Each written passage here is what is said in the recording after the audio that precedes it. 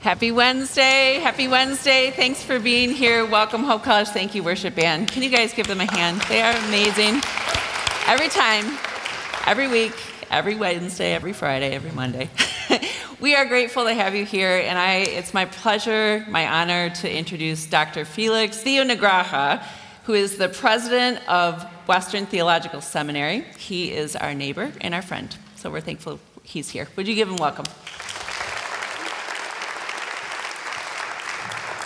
Thank you, Jill. Hope College, good morning. It is good to be with you this morning. As Jill mentioned, I'm the president of Western Theological Seminary. For those of you who don't know where that is, it's just right there, right next door, right between Dimling Chapel and the Van Andel House of Hope. So here's the thing. We are an open campus at Western Theological Seminary. Our buildings are open, and they're open to you, okay? So I'm going to issue a big welcome invitation. Come. In fact, this would be super funny. If you are heading that way after this chapel, walk through the building, okay? Just walk through and just make yourself at home. Our library is open. You are welcome to study there. We have a beautiful new learning center. You're welcome to just hang out, study together in groups. We have cool chairs from the Hayward Company. Just go and hang out. And if somebody comes to you and go, "What the heck are you doing here?" Just tell them, "Felix told me I can be here," okay? It is so good to be with all of you this morning. This week has kind of been a rough week. On Sunday, we heard about the news of Kobe Bryant and whose helicopter crashed. And I think it wasn't just about Kobe and the legacy that he leaves behind, as complicated as it may be, but the fact that he was with his 13-year-old daughter and her teammates. We enter into this week with the reminder that life full of potential can be cut short. I'm reminded of a friend of mine who had a healthy, joyful 3-year-old son who was diagnosed with cancer, and less than 2 years later, he passed away. Sometimes tragedy hit closer to home. I wonder if some of you have experienced or are experiencing conflict at home. As someone reminded me just last week, going home, sometimes it's not as restful as you would like it to be. Perhaps a lifelong friend, someone who you've been close to your whole life, you're not getting along anymore. Perhaps you're experiencing some brokenness in the relationship. Someone that you were ready and excited to spend forever with is now no longer with you. Sometimes tragedy can hit in the form of finances. You're wondering how I'm going to make it this semester financially. Maybe it's an injury that is threatening your athletic career, an injury that you know about, that you barely hinted at to your parents, that you haven't even told your trainer or your coach because you know what they're going to say and you're just a little worried. Perhaps you're experiencing debilitating physical and emotional pain that even though you're here, no one around you knows. But you know that the fact that you made it to classes this morning, the fact that you made it to chapel right now, is a victory in and of itself. Our lives can be full of pain and suffering and hardship. So Hope College, this morning, I want to encourage you, if you have a Bible with you, turn with me to 2 Corinthians chapter 4. We're going to look at a text that Paul wrote in the context of his ministry. But I want to look at it today in the context of our Christian life. This is what the text says, beginning from verse 7 in the book of 2 Corinthians chapter 4. We have this treasure in jars of clay to show that this all-surpassing power is from God and not from us. We are hard-pressed on every side, but not crushed, perplexed, but not in despair, persecuted, but not abandoned, struck down, but not destroyed. We always carry around in our body the death of Jesus, so that the life of Jesus may also be revealed in our body.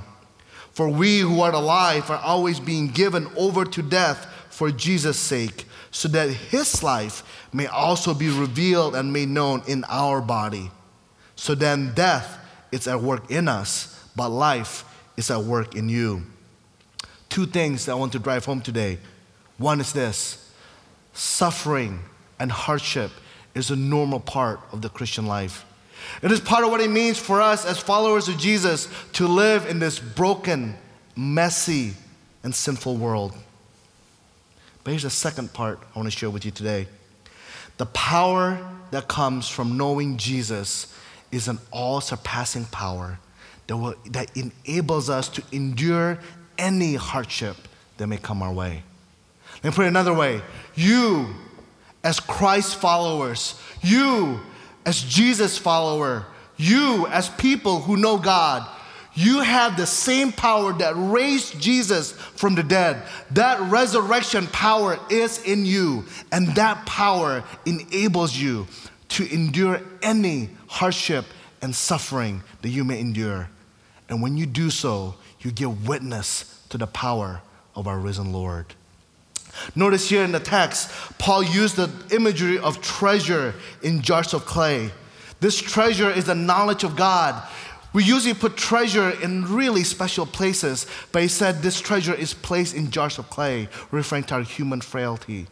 But notice that Paul didn't say, since you have this treasure, you'd really have to upgrade the case that it's in. Maybe you ought to upgrade from a jars of clay to a jars of steel. No, he focused on the transformative power that the treasure has on the jars. They are hard-pressed but not crushed, perplexed but not in despair, persecuted but not abandoned, struck down but not destroyed. The all-surpassing power of God in our lives enables us to endure whatever hardship come our way.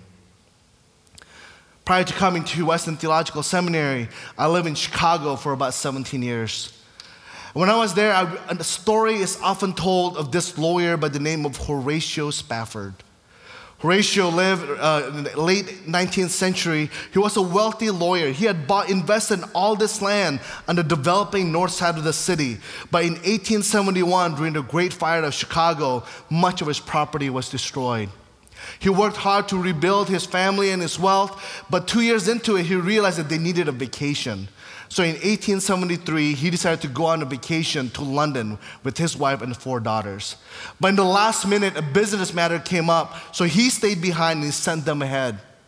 While at sea, the ship that his wife and daughters were on was rammed into by another vessel.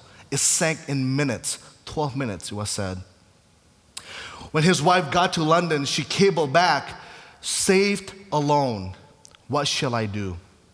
Upon receiving this cable, Horatio immediately got on the ship and he went and made his way to London. When the captain of the ship that he was on knew exactly who he was and why he was there, and when they passed the point where his daughters had perished, the captain let him know. But Horatio later on wrote in the letter saying, "I passed that point, mid-ocean, 3 miles deep, but our dear ones are not there. They are safe, folded in the arms of Jesus." But these words were not the words that made Horatio famous to us today. He later on wrote a poem. They became the lyrics of that famous hymn that we often sing. "When peace like a river attendeth my way, when sorrows like sea billows roll, whatever my lot, thou hast taught me to say, it is well with my soul." Friends, I don't know what hardship, or suffering, or difficulties that you are enduring today, or that you will endure in these dreary, cold, cloudy days of January and February. But I do know this. As followers of Jesus, God has given us an all-surpassing power that will help us endure any hardship that may come our way. And let me encourage you to do so, because when we do so, we give witness to the power of our faithful and loving God. It's a joy to be with you today. Go in peace and go with the power of Jesus. Amen.